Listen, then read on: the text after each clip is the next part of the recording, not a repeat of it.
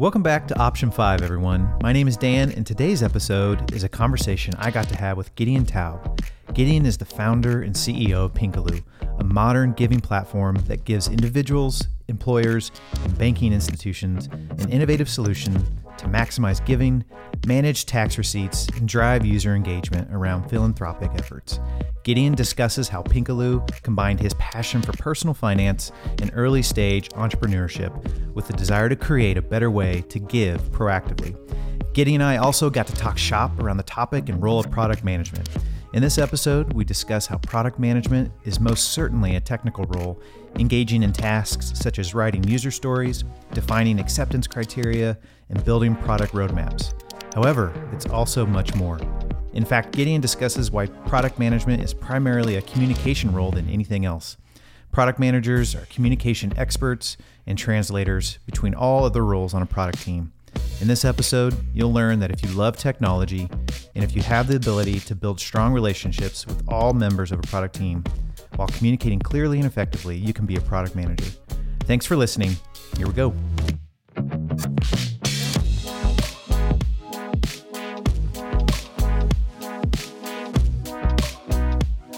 Well, hello everyone. This is Dan Linhart with Option 5 Podcast, and I'm here with Gideon Taub from the DC area. Gideon is the founder of Pinkaloo, and I'm excited to have this conversation with him today. And Gideon, thanks for being with us. Awesome. Yeah, thanks for having me. Really excited to join the podcast. I know the previous episodes have been pretty important and powerful, and so happy to come on and share my learnings and my journey as well. Awesome. Well, so you mentioned journey, so let's jump in there. If you wouldn't mind, tell us, and you can go back as far as you want to. Go back as far as you want. Tell us a little bit about your history, yourself, and then how did you get to where you are today? Yeah, certainly.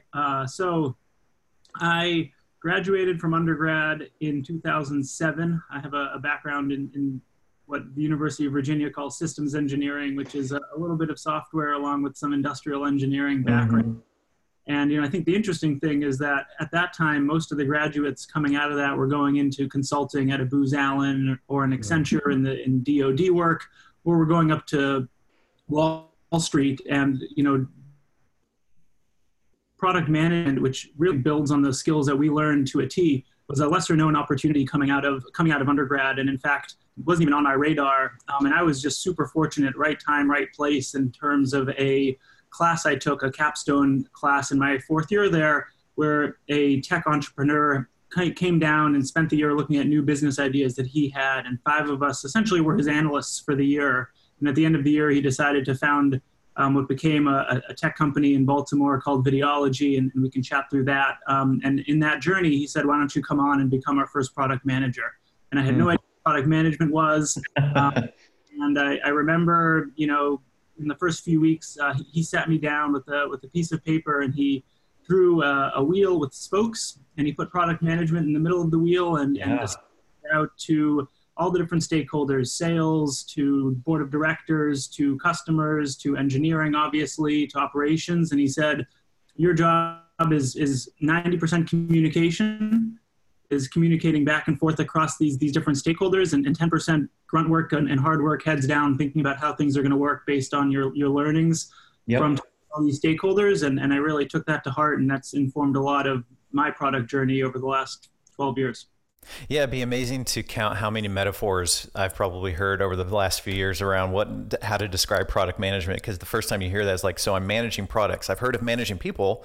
Well, what does that mean, managing products? So you're the hub and spoke, or you're the glue, or you're the quarterback on the field. I mean, all of these different metaphors that if you go with those long enough, it's like, okay, that starts to make sense, especially once you live in that product management realm for a while. Certainly, I think what at the time was a shock to me, and now has really resonated, become more valuable, is that sense of product management really being a communication role first and foremost. If you're not out talking to customers, if you're not talking to engineers, if you're not gathering all those insights, but also able to translate them and speak different languages to some extent, you might not be as successful as if you are doing those things and you can wear a few different hats and communicate with those different audiences. Yeah. Question that came to mind, how long did it take I'm asking myself the same question too. How long did it take you to realize that being a product manager is almost as much soft and interpersonal skills as it is understanding the technology? Yeah, I think one, always reminding myself of that is certainly important. Yeah. And my happy place to some extent is certainly, really digging into how the product's going to work, and a great user story, and a great requirements document, and all that. And over time I've become much more comfortable being out in front of customers, and being on that side of it as well. But I can even answer it as well. By the time I left Videology, the overall company was at 350 employees. The product group was close to 10. Wow. And so seeing people, come into that role straight out of undergrad, as well as people coming in from other functions within the company, certainly, at least 6 months, oftentimes 12 months, for them to really grasp that a big part of the role is more than user acceptance testing and great requirements documents. It's also getting out and having those conversations, and even to some extent, and we see this now at Pinkaloo, which is a much earlier stage startup, that a big function of product management is really driving buy-in and driving alignment and agreement around what the vision is. And I know Google has one end of the spectrum with their approach, where ultimately engineers essentially pick what they work on, and the product managers need to sell them to get them to opt into building any of their stuff. That's maybe one extreme. There's obviously companies on the other end of the extreme where product managers are more like dictators, and the developers don't get too much say. We personally try to find a balance somewhere in the middle, but I do think that the idea of a product manager selling or pitching their idea based on data, based on feedback from customers, and obviously based on gut of where they think market's going and the product needs to go, is a good function for them to play in terms of driving that consensus and that buy-in versus just dictating what's going to be built. Right, absolutely. In your experience, has all of your product management positions experience been with product companies, or have you also been on the side of like the agency side? So like Crema, our product managers are very much on the agency side as well, to where there's a high degree of just personal touch and client management that even adds another layer to that product management role as well. So speak to that a little bit. Yeah, so at Videology, the quick story there is it was an advertising technology solution that started in 2007, right as online video was really getting big. And we helped advertisers find and buy the right video ad placement, and ultimately ended up helping websites and publishers and broadcasters monetize their video ad inventory as efficiently as possible. Not dissimilar to all the crazy data targeting stuff that's been in the news lately in terms of helping people find the right audiences and do retargeting and all of that. In that journey, we worked with those ad agencies as our primary customer base. So we were spending a lot of time with those folks. And I think with any product management role, you really need empathy for your end user, for your customer. So we were really trying to understand, what does their day-to-day look like? In turn, how are they representing their work or representing our technology to their customers? So, never necessarily all the way ultimately facing the brand and having to layer those skills in with it, but one layer removed in terms of helping, whether it's a young media buyer at a Wall Street or at a Madison Avenue agency up in New York, somebody a little more senior, helping them have the right tools to be able to go manage that relationship is a big part of what we were doing. Today at Pinkaloo, and we can talk about that in a few minutes when the time's right, but now we have more of a B2B2C play, which brings us with it its own challenges, for better and for worse. Not exactly the experience that you all share today, but not dissimilar in terms of some of the products that we've had the chance to build. So let's just jump right in. That's a great segue to one of my favorite questions is we've found, so in season 1 of this podcast, we talked a lot about what does it take both organizationally, culturally, but from a process standpoint, it takes a lot of work to build high performing teams. anything worth doing right is also going to be difficult. It's going to be hard. And so if we feel like building product, the best way to build products with product teams, there's going to come challenges. So if you wouldn't mind in your current role, and we will get to Pinkaloo, I promise, but in your current role, but also maybe from the standpoint of one of your product managers, what are two big challenges that you are working on from like a team dynamic? We're always talking about as founders, how can we deliver our services and our products better? What are the things that are on your mind right now that you are thinking, man, if we did these things, our team would operate so much better? Yeah, no, love that. Let me preface the question by sharing that, so I spent 10 years in product management at Videology. Out of that experience, ended up founding Pinkaloo, the first year primarily wearing a product management hat. And now I spend much, much, much less time doing day-to-day product management than I'd like. Now it's 100% selling and investors and recruiting and managing a team. But, I think your question is actually super topical. Yesterday, we were just having a debate internally, capability that we want to add to the roadmap, and do we take an MVP approach, or do we take sort of a more feature-full approach as we bring it to market, and figure out what the right strategy is therein. And I think some of the challenges that particularly small teams, early stage companies in particular, but I'm sure you see it as well, is right now our whole team is type A personalities. They're all very strongly opinionated. They all agree in terms of if it's worth doing something, it's worth doing something right. And so I think as a result, we end up mostly for better, spending a lot more time in the design phase than I think more mature products end up spending, because everyone has a lot of opinions. And so there is a lot of time invested in driving towards that consensus. And I think that's something that we're really working on how do we improve that process so that we can get to the right design quicker, and everyone feels like they've been heard, and we're making the most informed decision that we can. Are there some frameworks that we could be adopting? And so starting to do some reading and research there. I don't necessarily have the answer just yet. But in a world where we have product managers that have a lot of impact and influence, but we also have engineers who do as well. And obviously we have folks on the executive side of things who are spending most of their time out with clients. How do we make sure that we effectively pull in all of these different opinions and get to a good decision quickly is something we're struggling with a bit.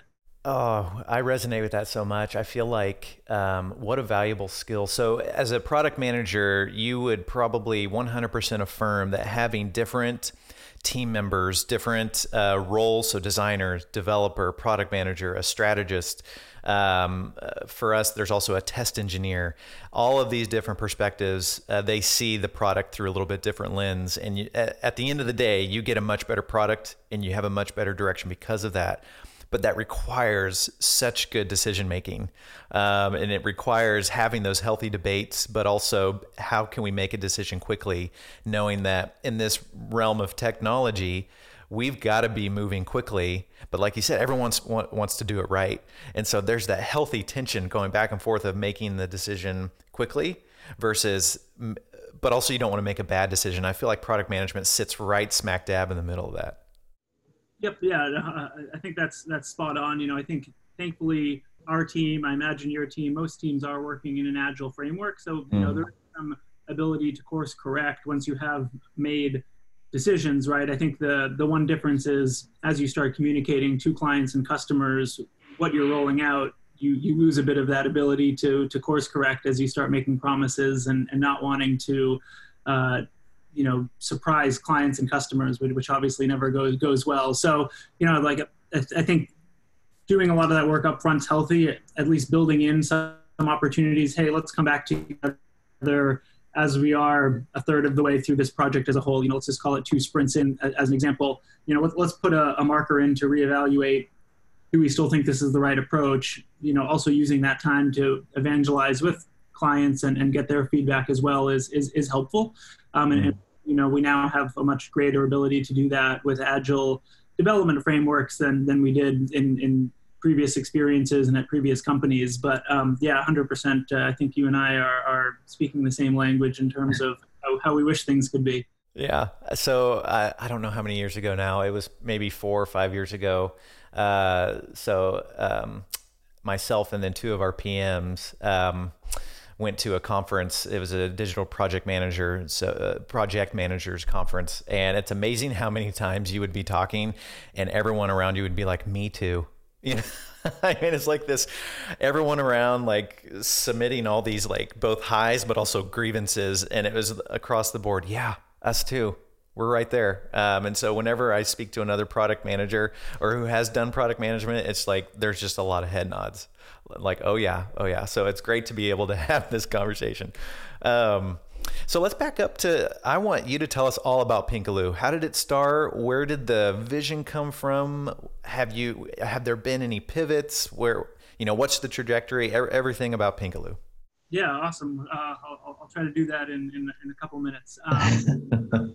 A quick background, as I mentioned before, a lot of students in my program ended up on Wall Street, and I was no exception, spending a summer on Wall Street purely or primarily out of a personal interest that I had with finance and personal finance specifically.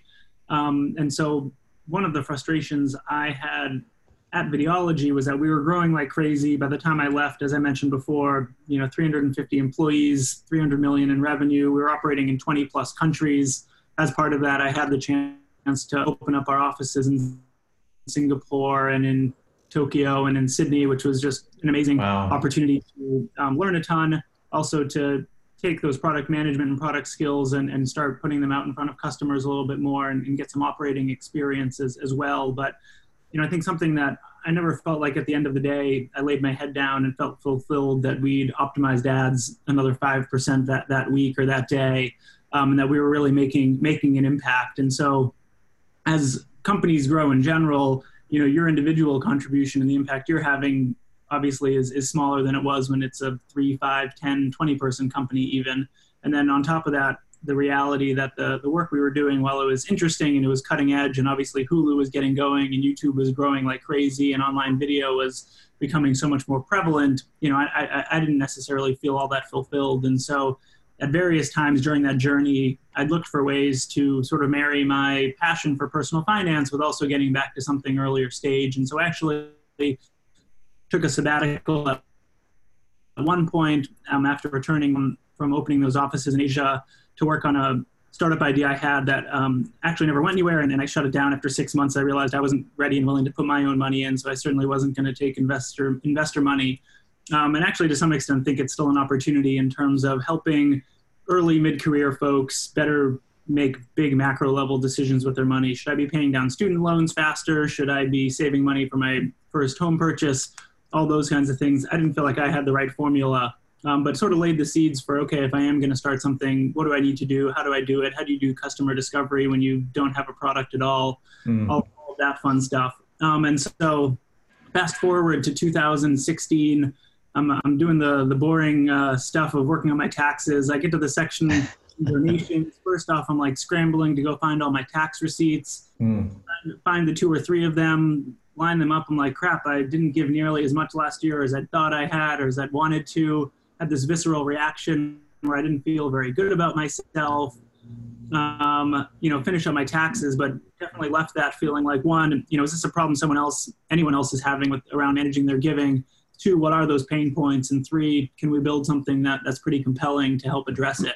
And so during, those conversations, early customer discovery, a few themes came out, one being people reflecting and having similar experience in terms of tax receipts being a nightmare if they are in a position to itemize their tax deductions. But, I think more interestingly, people saying, I want to be giving more, but I don't have an easy way to budget for it. And, unless I'm actually setting this money aside and earmarking it for giving, it's easier to end up putting towards brunch or gifts or something else entirely.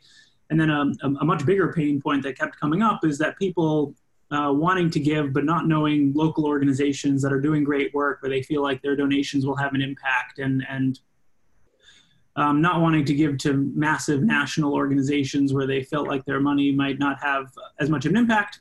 And so they were really just looking for search and discovery capabilities and tools like those. And so essentially we looked at how since, we joined the workforce in the mid 2000s, there'd been access to health savings accounts, 401ks, 529s, and thought, why don't we have a similar way to budget and manage charitable giving where I can put money into my account anytime I want. All my tax receipts are in one place. I can then search, discover great organizations that I might want to give to, and even better, collaborate with peers and other community members and be a little bit more proactive with my giving as opposed to being reactive and only giving when someone asks me to or when I hear a story in the news. So that's the background of what we do at Pinkaloo. People love to ask where the name came from. Yeah. I like to tease that to the end. I don't know how much you guys track minutes spent listening. If we should tease that till the end of the podcast or jump right into it now. Go ahead. Yeah, go with it. The embarrassing story is it's actually a nickname that my parents had for me growing up that I didn't love as an 8, 9, 10-year-old kid on the playground. I blame it on them being South African. I actually don't know what the significance of it is. Somewhere during late high school or college, I bought the domain and just had been sitting on it for 8, 10 years. But as we were looking for company names to start the company, we just felt like a lot of philanthropy was like very buttoned up and a little self-righteous and really about like tax documents. And we just wanted something that was a little more fun and whimsical. And at the end of the day, our product's white labeled and we distribute it through partners. So it has their branding on it front and center. So the Pinkaloo branding is a little secondary to our partners as well. But that's the backstory of the name. But within the experience, you see there are whimsical touches added in. So after you make a donation, emoji rain down and has that kind of effect. We have some fun badges and other ways that we've reflected the brand within the experience as well. That's awesome. So just to put it in a use case, if I bank at Bank of America, if I log on, is that how I access Pinkaloo, or is it through my employer? How do I access Pinkaloo? Both. So nice. Directly with employers. In that case, it's sort of like a modern United Way style program. Employees can fund their account through payroll deduction. If the company chooses to offer donation matching, for example, we can help bring automation to that as well. And we've seen some amazing ways that companies have tied it into their employee engagement programs. So one of our partners at the end of last year enabled employees to convert unused paid time off into charitable dollars that were deposited into their individual account, and they could distribute out charity they wanted. Yep. And another one of our partners emailed us in the middle of April and said, hey, can you put $100 into this individual's account? And we said, sure. What's what did they do to earn it? And they'd run a March Madness pool internally, free to enter. This employee won, and they just put $100 in their charitable giving account as a reward. So some cool ways that we've seen companies tie it into employee engagement. And then the second use case, you nailed it on the head as well. So just recently, we've started partnering with banks who can offer it to their customers so that as you log into online and mobile banking, you see a checking account, you see a savings account, maybe you have a credit card, maybe you have a loan product. This can be another product that you get from your bank. One of the nice things about both of those use cases is that 100% of the individual's money makes it to the charity. So there's no transaction fee being taken out. Essentially the program's being sponsored by the bank or by the employer. And to that end, it's actually more efficient than even going to the charity's website, where there's obviously going to be some credit card processing fees taken out when you donate through the website itself. So really great way for those organizations to engage their employees, their customers, their communities. And for them, there also is some data on the back end, helping them understand what are the causes, what are the charities that their stakeholders care about, which they can then use to inform volunteer days and other corporate sponsorships and all of that as well. That's awesome. Great product and a great story too. I love that. I also love where the name came from. That's fantastic. So how big's your team there? How big's Pinkaloo? Yeah, so the team here is now up to 8. Okay. For better or for worse, 7 of them are on the product and technology side, and I'm running around selling. Yeah. So a heavy skew towards building the product out, and happy to dive into what the makeup of the team looks like. But overall, yeah, that was going to be my next question. How have you structured your team? Yeah, so we have a product manager lead, who as at most startups, he also wears a few more hats at this point, but the at least 50% of his time. We have at that point 4 software developers, and they're divided across, one's 100% on the front end, one's 100% on the back end and on APIs, and then 2 are more full stack, and they bounce back and forth based on each sprint and each customer need. And then we have a QA person as well, now dedicated to the team, just to doing both automated testing as well as manual testing as well. That's awesome. So for our listeners that are thinking about maybe product management, but also the roles on a product management team, what would be for someone, if someone were to come to you and say, you know what, I'm interested in getting into product management. This sounds great. Maybe they're switching careers, maybe they're coming out of college, whatnot. What are 2 or 3 pieces of advice or 2 or 3 takeaways you would give to them about the product management field? Yeah, that's a great question. Something I never had to address personally, because I sort of stumbled my way into product management. But I think there are a few paths in. I think there's certainly a trend now that a lot of product managers at the big tech companies have more of a technical background and more of a technical expertise. I've never written a line of production code in my life. I can read code. I can at least high level talk with the developers and make sure that we're designing things in the right way. But if I'm writing code, something's gone horribly wrong. And so I think just as a baseline skill set, I'm not of the opinion that having a software development background is a requirement for getting into product management.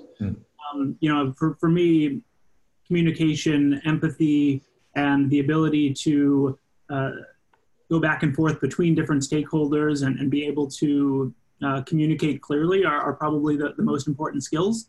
So I'd say, those are the skill sets to really focus on. I think specifically how to get into it. I think, look, any small team is invariably going to need different skills and different needs. I think, and actually would love to ask you a few questions on this topic too. But today, when most apps are being developed, certainly for web, probably for a couple different mobile platforms as well, and oftentimes there's going to be some sort of dashboard in addition to the core product itself.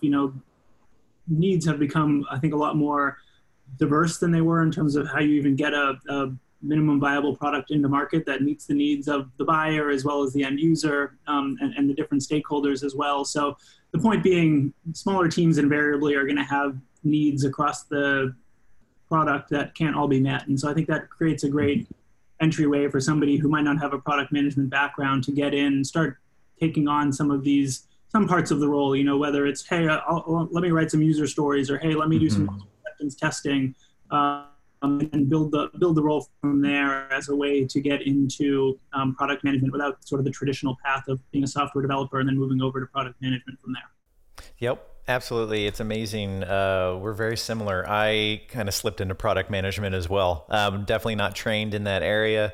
I became a product manager when I became a co-founder with my business partner, George, because when we started, there were 3 of us. And so wore the hat of owner and COO, but also product manager. And so yeah, I remember those days of like, hey, George, we need to get to a whiteboard and you need to outline just the basics of HTML and CSS for me so that I actually know enough to be dangerous when we're out there talking with clients and managing products.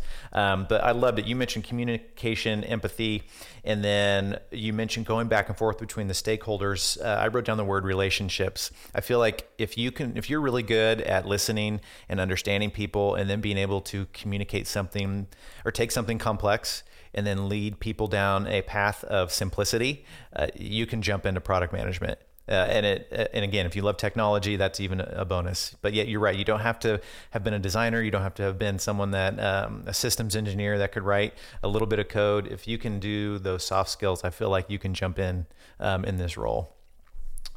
One of my favorite questions, so a couple more questions, is where do you go for inspiration? So we all try to stay sharp in our craft. We talk a lot about crafts here at Crema. We're devoted to our craft. We want to master our craft, whatever that may be. And so we talk about professional development and growth.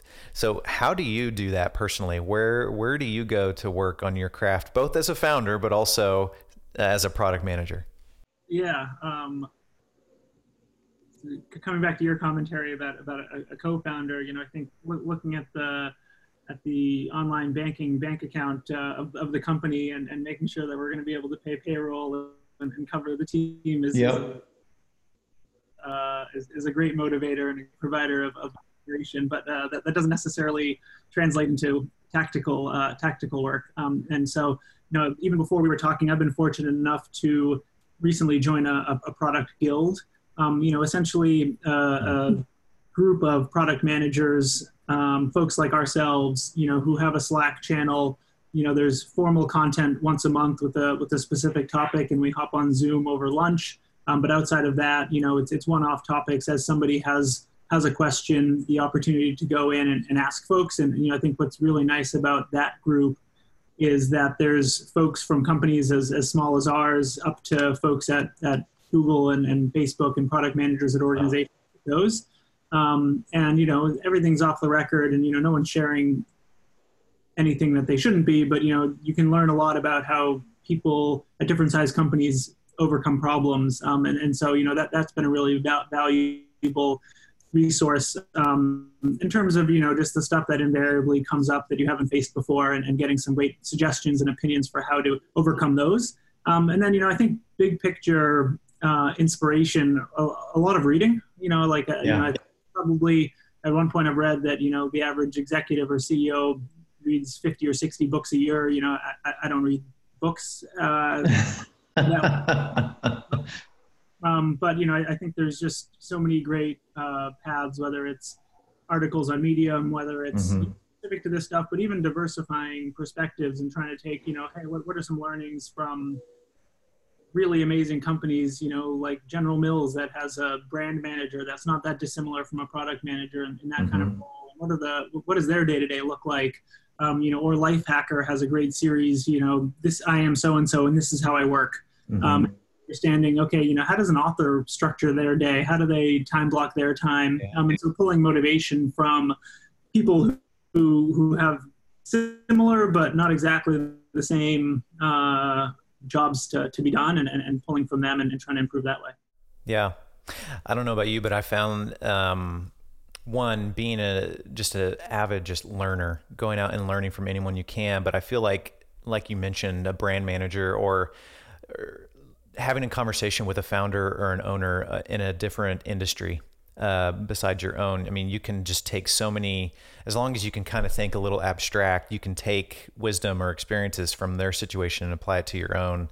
I think that's so key. And I think that's wise what you said there, of just going out and having conversations with people, asking them questions. And building on one of your comments there, as Videology, my previous employer, hit an inflection point. We really spent some time, thinking through what are the key attributes of somebody that we want to be hiring, not only within product, but across the organization as a whole. And Amazon is quite renowned for really reinforcing those attributes during the interview process. And we were trying to learn a little bit from that. But, the two attributes that I really optimized for in hiring, one was curiosity. I really wanted people who were curious and felt like that's a great skill set to have in a product manager.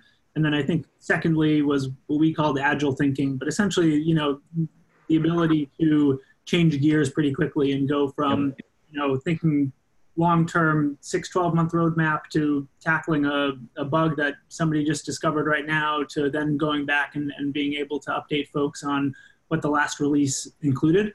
I think product managers today oftentimes don't have the luxury of spending days or even hours at a time focused on one topic. And so being able to change gears, quickly pick back up again and not really lose a beat is something that we really found to be a valuable trait to have.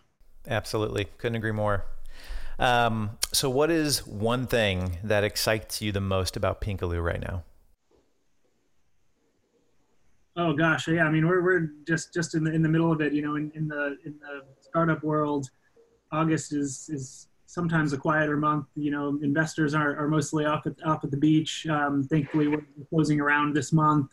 As I mentioned earlier, we just recently launched with our first bank partner, and we have a few more of those in the pipeline.